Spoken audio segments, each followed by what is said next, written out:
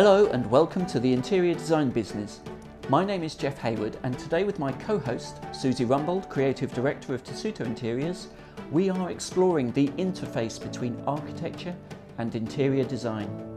Back in the day, architects did everything on building projects, and interior designers, if they were involved at all, were only responsible for the supply of wall coverings, soft furnishings and furniture.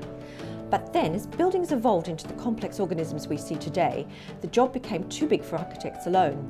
The separate profession of interior designer was born, and today architects and interior designers work closely together to deliver highly intricate building projects for their clients. Unfortunately, many clients do not fully understand the roles of the architect and interior designer, or when one discipline stops and the other starts.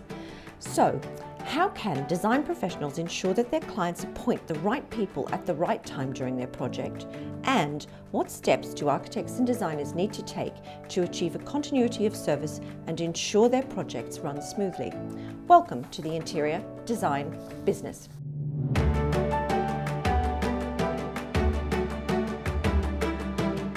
We are delighted to welcome as our special guests Max de Rosee and Claire Sa, founding partners of international architecture and interior design studio, de Rosee Sa. Welcome to you both. Thank you. Thank you. It's nice to be here.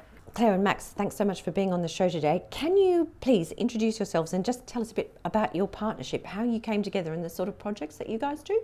My name's Claire. We started the practice perhaps about 16 years ago. Max and I met at university in Edinburgh, then at the Architectural Association in London, and we're married, so we work together. We have children, and our practice came about just as it was a natural stage in our life where we were working on projects. Then I was pregnant, started the practice.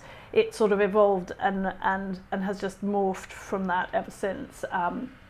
Our projects have been sort of sourced from the place we live, which is West London, and they're mostly residential, but they are varied in their size and type, and we are now branching out into hospitality projects, predominantly London-based, and we've now set up an office in Brussels and an office in Lisbon, and are working on projects there. The majority of the projects are residential.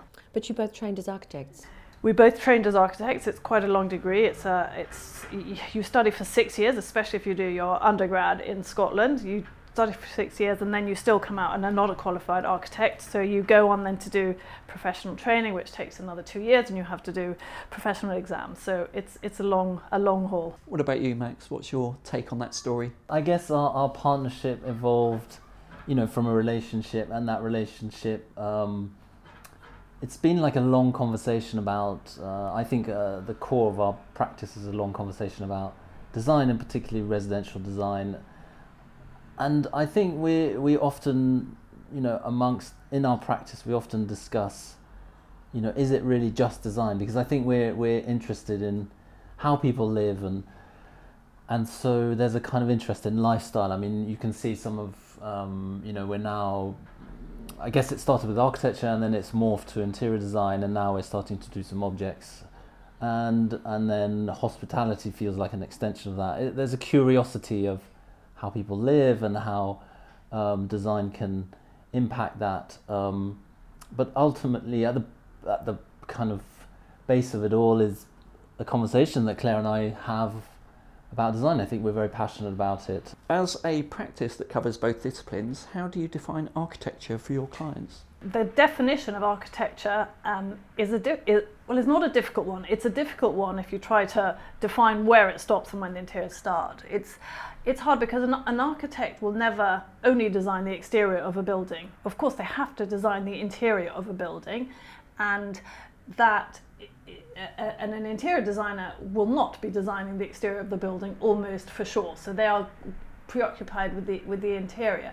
I mean, we tend to define architecture as obviously the structural components, the volumes, the spaces, but also the hard surfaces and everything that comes inside. And those surfaces and the finishes that you see, as well as the things that you don't see, which are the steel beams or the concrete foundations, all of that which needs to be set to define the volume or the space you're created. The superficial interior treatments I also think are very much architecture. You can't really just, I think to hand over a shell is probably more of a sort of commercial architecture. If you're just doing an office building, quite often you'll design shell and core, and you'll design, I mean, I remember way back working for a practice where we designed office buildings, and you'd very much designed the sort of the external wallpaper of the building, the cladding, you had to get through planning, that was a big thing. And then it was shell and core, and you handed it over, and it was a fit out, so it became quite a kind of commercial utilitarian thing. When you're working in a domestic situation, housing, I think the architect needs to be very sensitive and aware of the internal finishes. And so we very simplistically will define the architecture as everything that is fixed. So that sort of now you shake the house, everything that falls out would be interiors rather. Everything that is fixed needs to fall into the architectural bag. Now, that doesn't mean that a lot of interior designers in some cases come along and they go, well, no, I'm going to define the paint color and I want to pick this wood floor finish. So there's a blurred line, and I know that in different parts of the world, the definition is also blurred. I think in America, for example, you might have the architect, and then sometimes they talk about their designer, who's the person that comes and curates the inside, the look. So I don't know if that's answered your question, but it's hard to describe the architecture where it stops. So because you've got this blurred bit in the middle, do you kind of see it as a continuum? Is it something that flows right through from, the first shovel in the ground to the last tassel?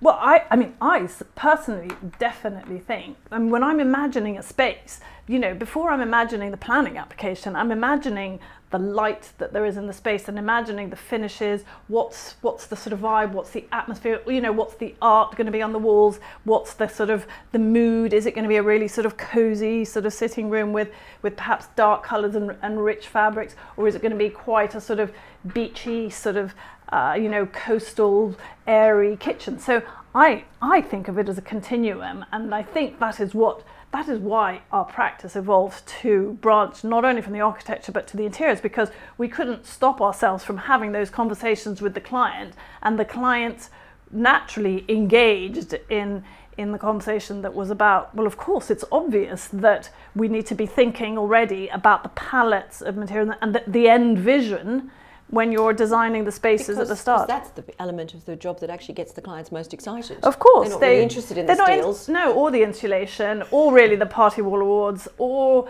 the reinforcement bars. Or the wires in the wall, exactly. Or the pipes under the floor, or any of that. But also if you know what your vision is, your sort of path is much easier to define how to get there. And it also sort of, it's obvious that you change your mind along the way, because it, as you do, and you sort of develop ideas. But I think it's natural to think like that.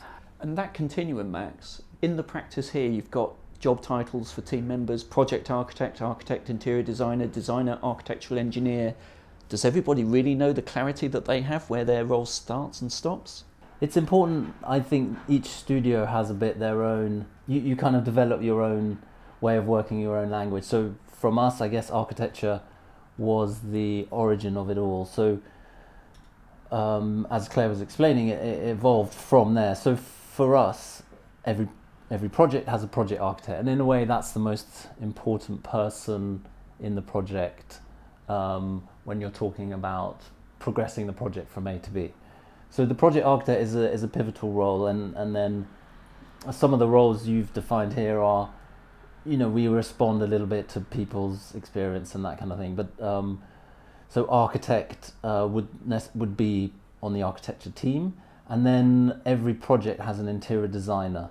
Now we work, and the interior designer comes into the project, and quite often we find that the project architects, even though they are the pivotal person responsible for pushing the project forward, is the architecture team quite often get really obsessed with the technical details, and they'll get a certain distance down the project, and then they'll think, we go, well, what does it feel like in the kitchen? And they haven't actually really interrogated that. So it's really important, and we're still struggling with this a little bit. We have to work it out and encourage the two sides of the practice, so to speak.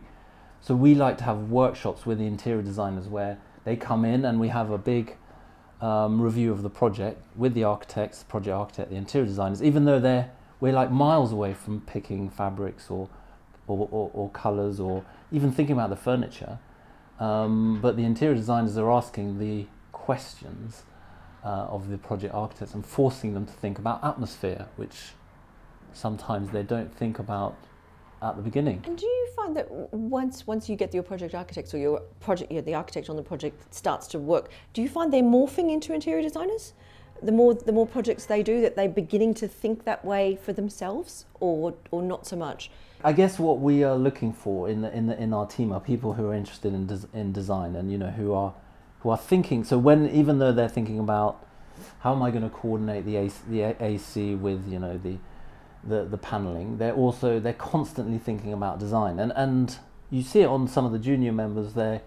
They kind of almost park the design and work out the technical bits, and then they'll come back to the design. And on some projects we have team members who are not qualified architects, but they have a real affinity for design, and with some of these titles are trying to promote them because they're just as important. So I think you see it more in the architects do learn in a way to become more sensitive, but it's quite difficult to teach. I feel like you either have it in a way or you don't, the sensitivity. It's funny because we work with architects, and some architects clearly are not sort of designers, and then we've got other people who we work with who, like, within the office of 20-something people, we have some people, you just have an affinity for design, and that does not stop at your architect. It's your clothes. I mean, we've got somebody who works for us who's an amazing portrait artist. We've got somebody else who's fantastic at coming and making joinery. I love to make clothes. I mean, and you're sort of, I think when you're thinking design, you don't sort of compartmentalize. Go, well, I like design of buildings. The person who's sort of into design of it is, will most likely, have an opinion on styles of cars and furniture and fashion, and all of those things. You've got a sort of hungry sort of eye for aesthetics and beauty. I think that's the fun. I mean, we sometimes have to stop ourselves from, like, Max is like, perhaps we should open a restaurant or a bar, and I'm sort of thinking, no, food, no, it's got to stop or something. But it's that urge to constantly sort of be doing, a little bit more because you in a way you can, you're interested, you're curious about those other things. How do you go about allocating the team resources for each of your projects? Do you start by assessing the project and then working out is there a process behind that? Yeah, I guess it's we have a thing called a pipeline. There's a small team who review all the inquiries that come in, and they get put into our pipeline, and we have different stages in the pipeline. And generally it will take 3 or 4, sometimes 6, 7 months for an inquiry to turn into a project. So as we prepare our fee proposals, we start to develop a program. These are conversations we're having with the client, and so you're starting to think, well, what scale is this project in? Which team? I guess we're working with 4 teams at the moment in our practice. Before it even turns into a project, you're kind of thinking a little bit like about the resourcing, who will work on this. I think the first question is, who's going to be the project architect? That's like the fundamental first question. And then what team will they need to deliver this project? How fast do we have to be working? What is the program? But also sometimes the project and the client define a little bit. Well, some clients are going to want an intense design conversations. Other clients are going to just sort of want to get the planning application, get it done as quickly as possible. So you sometimes tailor your service to what their specific needs are. Which I suppose is why it's important to get to know them a little bit before you start allocating resources, because you can make erroneous assumptions about how much time someone is going to hoover up. Yes, it's always really very valuable to have as many client meetings before they appoint you, and also you have to interview them to some extent, because a relationship with a client on these projects, it's like a 2-year marriage, and you need to have a good communication, a relationship, and we invest a lot in that, trying to really sort of work the client and have a good relationship. It's otherwise can be a very destructive But I'm process. guessing that's not chargeable for either. So you are making an upfront investment as a practice because you're investing that time, and it's your time. It's you as the most valuable assets that the business has. Yeah, when at the beginning, for sure, but it is worthwhile.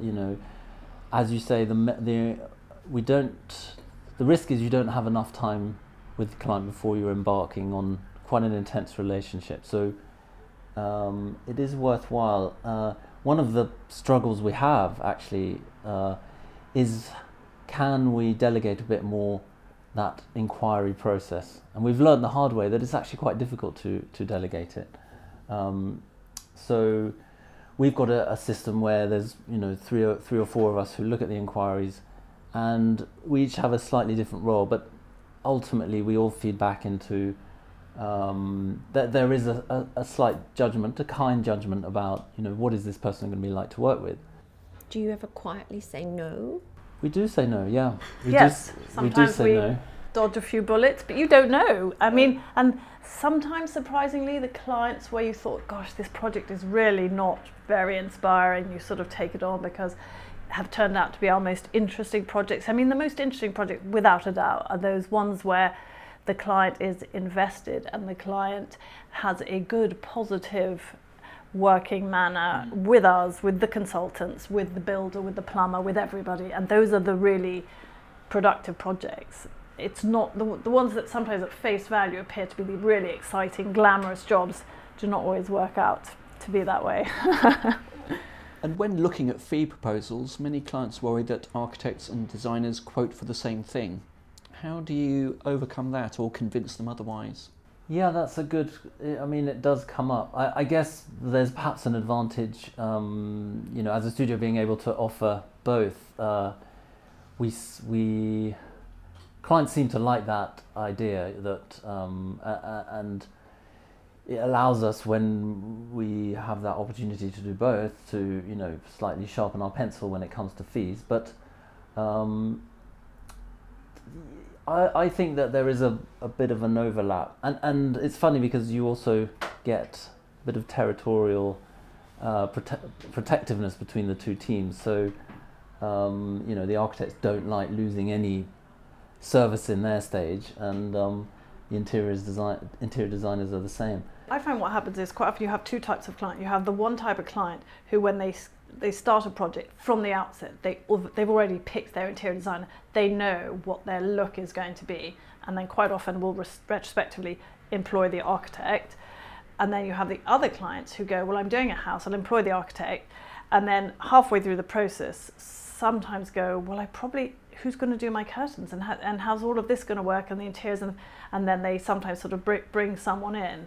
But it's the fees, when you look at them from the outset, it's hard, because a client very often, especially in residential, these clients, it's probably one of the biggest investments they make is when they're buying their house. And then especially in today's day, where the building cost of a full refurbishment is knocking around 50, is at about 50% of the cost of the build, typically, if we just look at the projects we've got in our office. So it's a huge amount of money. And then they slap, and that's just for the build cost, and then they slap on the architect's fees and the interior design fees. So they definitely get worried, and they, some clients are really, you have rounds and rounds of meetings just sort of working out, well, who's going to do this and who's going to do that. And it's hard, because what we do is not a science, and there's not an absolute fine line between the sort of architecture and the interior. So as Max said, for a lot of clients it's been easier to just be sort of talking to us, because they'll be like, well, I know I'm going to pay for you, and there's nothing that is going to kind of fall between the gap, that there'll be no excuse for not sort of covering all of the bases. Max, for designers and architects who find themselves working with external consultants, what's the best way to ensure that everyone knows who's responsible for what? I think it's really important that the whole team meets. I think you need to meet, if possible, in person, look each other in the eye and think, am I going to be able to get on with this person? We try and be very clear with our services. I think it's important to review what is the interior designer or the architect offering, where are the possible overlaps. It's very clear that interior designers and architects don't do the same thing, but there are certain overlaps in what they do.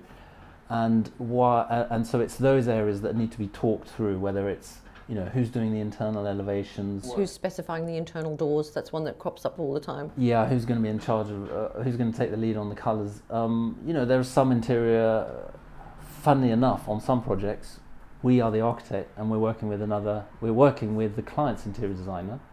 And on one of the projects, we have a discussion in our office about should it be interior designer or interior architect. And this interior designer that we're working with, it's more interior architecture. It's a discussion about architraves, about skirting boards, cornices. So it's starting to get what we would consider more into the architectural side.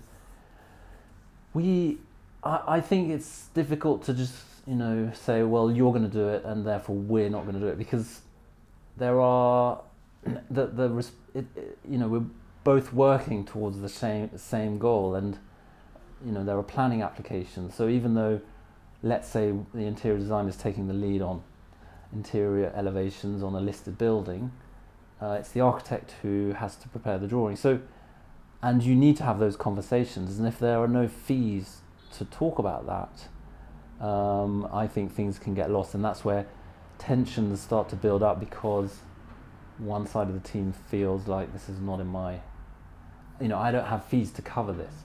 So those, a matrix is very useful. It sounds quite bureaucratic, but it is, I think all those contractual things should be as human as possible, but they do have a place, and it's useful to go through the fine print, identify the services, identify where those overlaps are. Let's build a matrix and be clear on who's doing what. And it might be that you're actually both slightly doing it, but just someone needs to be clear on who's taking the lead on this one. Often designers will propose deliverables or stages of work within their fee proposals, and the client's saying, I don't need that. How do you convince them that actually they really do need all the stages for the thing to run smoothly?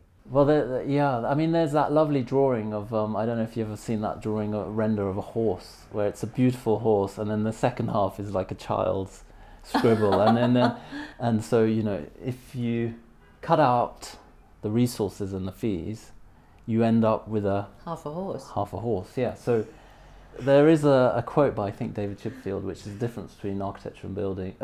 Great architecture is the length of time you think about it. If you want good architecture, I do believe you need time. You need time to think. You need time to look at stuff. Your team, you need to have the right resources. If the fees are so competitive that there is no time, that you don't have the resources, then I think you end up with compromises on the architecture side. And I think these are the part of the discussions that are necessary at the beginning to convince and to, it's not really about convincing, but to convey, the job that a designer, an interior designer or an architect is doing. And ultimately we want to achieve great atmosphere. And that's not a simple thing. It's not a question of, you put A and add it to B and you get C. Sometimes there's an intangible component to that. And it's so true that this idea of time, because the number of times that I've worked on a plan, the more you work on it, the more you massage it, the more time you spend, the better. And the ironic thing is that you have clients who come to you and they want you to build them the best house you could possibly build them, but then they ask you to reduce your fee to as low as it could be, which is sort of a contradiction, because I can understand that no client's going to sort of write you a blank check, but the more time you spend on their project, the better it's going to be. But they ask you to spend the least amount of time possible. But anyway, so there's always a bit of a conflict there. Can either of you think of any examples of where things have been missed and not done on a project? And if so, what were the consequences? Something that happens very often when you have architects designing without an interior hat on is they'll do things like they'll design windows and walls, but they will forget that you may need a curtain pole or that curtains need to stack to either side of the window. So this is something that's happened before. Before we sort of started to develop an interior side of things. I mean, yes, you might suddenly finish a project and put them in it, and then somebody comes to sort of fix a curtain pole and there's no space above the window. I mean, it's a silly one, but I've seen it happen before. So sometimes I'm looking at architectural drawings and perhaps prepared by sort of more junior stuff, and you're going, you know, just be aware that, you know, you can't have a wall going straight up to the edge of the window, or, you know, we don't know what the window treatment is, that sort of thing. I don't know. I suppose we've had more experience from looking at it from the architecture side and then working it through, but where the furniture plan has been used is showing kind of generic furniture, and then as we come to furnish the house, the property, then, you know, it doesn't quite the one that the client, chairs are bigger, it's slightly, you know, the sofas should be 3.5 person sofa, and it's a 3. Little silly things, or the rugs can't quite fit, silly things like that. Successful projects are all about relationships. You know, our best projects are when the client, we get on brilliantly with the clients, where we get on well with the contractor, and it's the same with the interior designer. When both sides are talking, getting on well, that we're not defensive, then I think you'll end up with a much better product. And if you can, I think it takes a bit of working. You need to work on that relationship.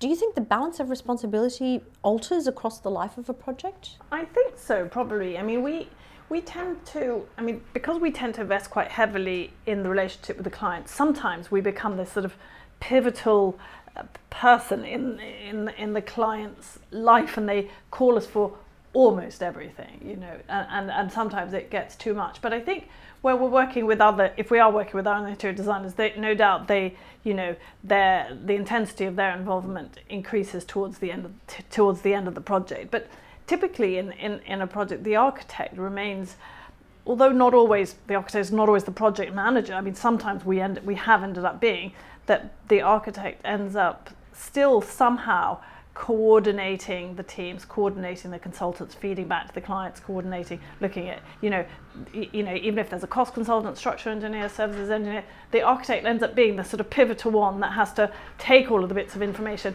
you know, put it into a set of drawings, and still make a design that the client is happy to sign off. You know, and then of course the structural engineers and the services engineers, they input heavily at the beginning, and then once they've done their bit, the work gets executed and their input becomes fairly minimal, whereas our involvement is pretty consistently intense, and then when you're building on site it continues to be so. So I'd say the architect sort of definitely takes the lion's share of the responsibility. Yeah, and especially if the architect is also lead consultant or that sort of coordination role. Yeah.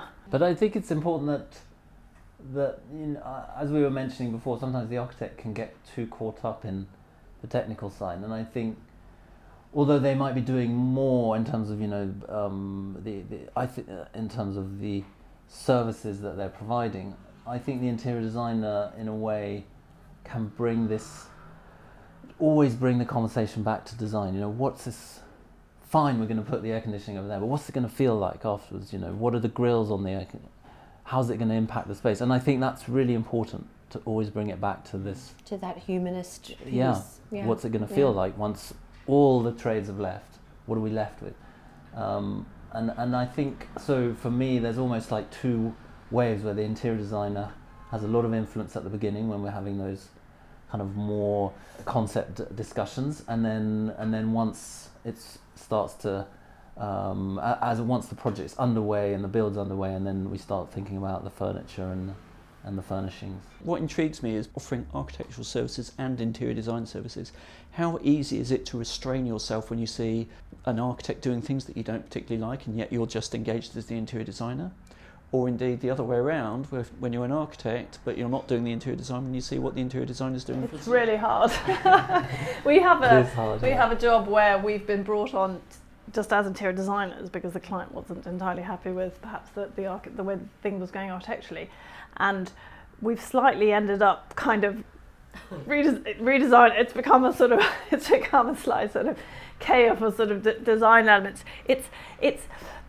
Look, I think it's perhaps the way we work, and sometimes we say to ourselves, we need to we need to just be a little bit more pragmatic, as some architects are. They just tick the boxes, get the work done, whereas we sort of end up investing a bit too much heart. And if I see a plan that I think there's a much better way to do this, I find it really hard not to tell the client or propose. I mean, my way of seeing things is my way of seeing things, and it may not necessarily be everybody else's way of seeing things, but it is very hard, which is in the end why we sort of try to sell a sort of package. But that's not going to suit everybody for sure, but I definitely find that really hard on both sort of fronts. But however, having said that, I do, because our background is architectural, I find I learn a lot. I learn quite a lot from the interior designers, different things and ways of doing things, because it's a newer branch of our sort of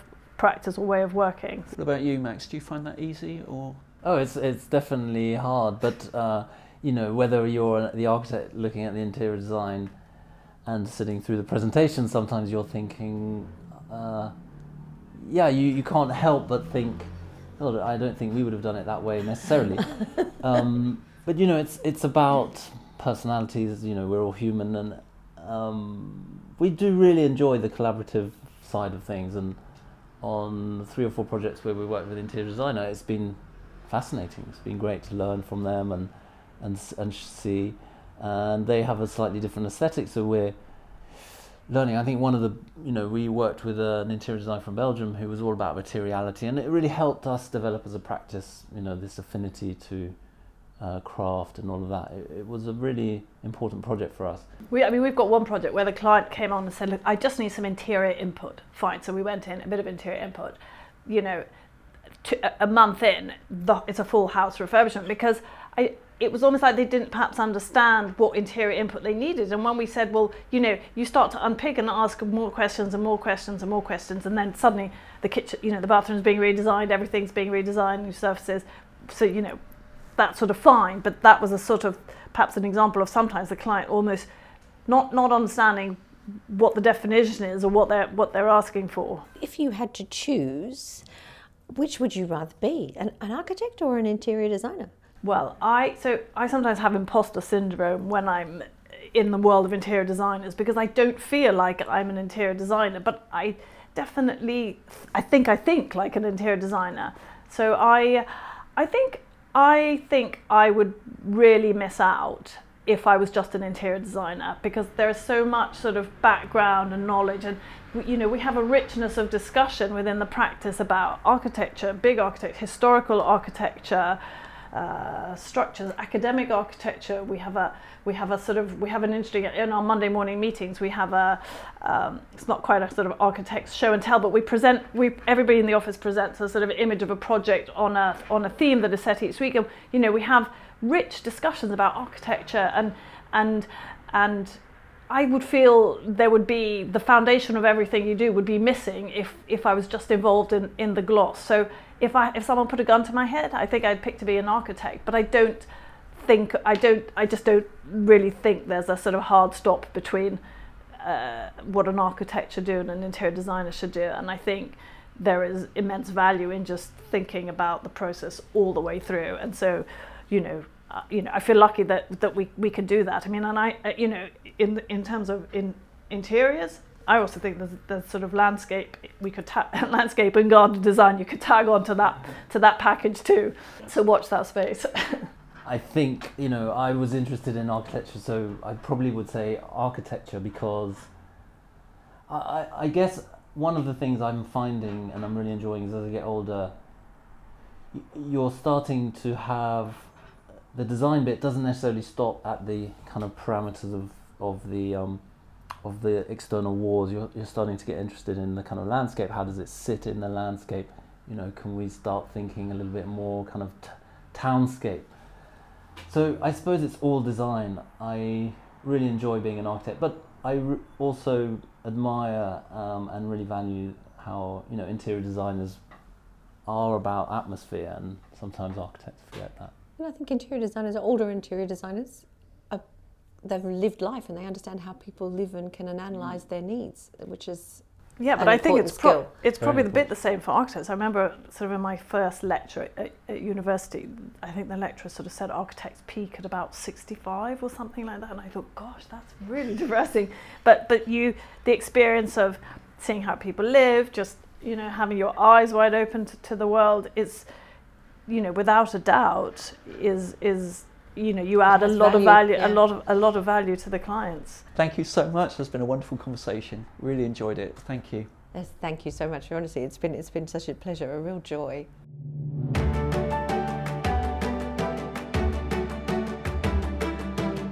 We do hope you've enjoyed this episode, and please do get in touch on our social channels to share any feedback. We're on Instagram and Facebook at Interior Design Business Pod. The Interior Design Business is a Wildwood production.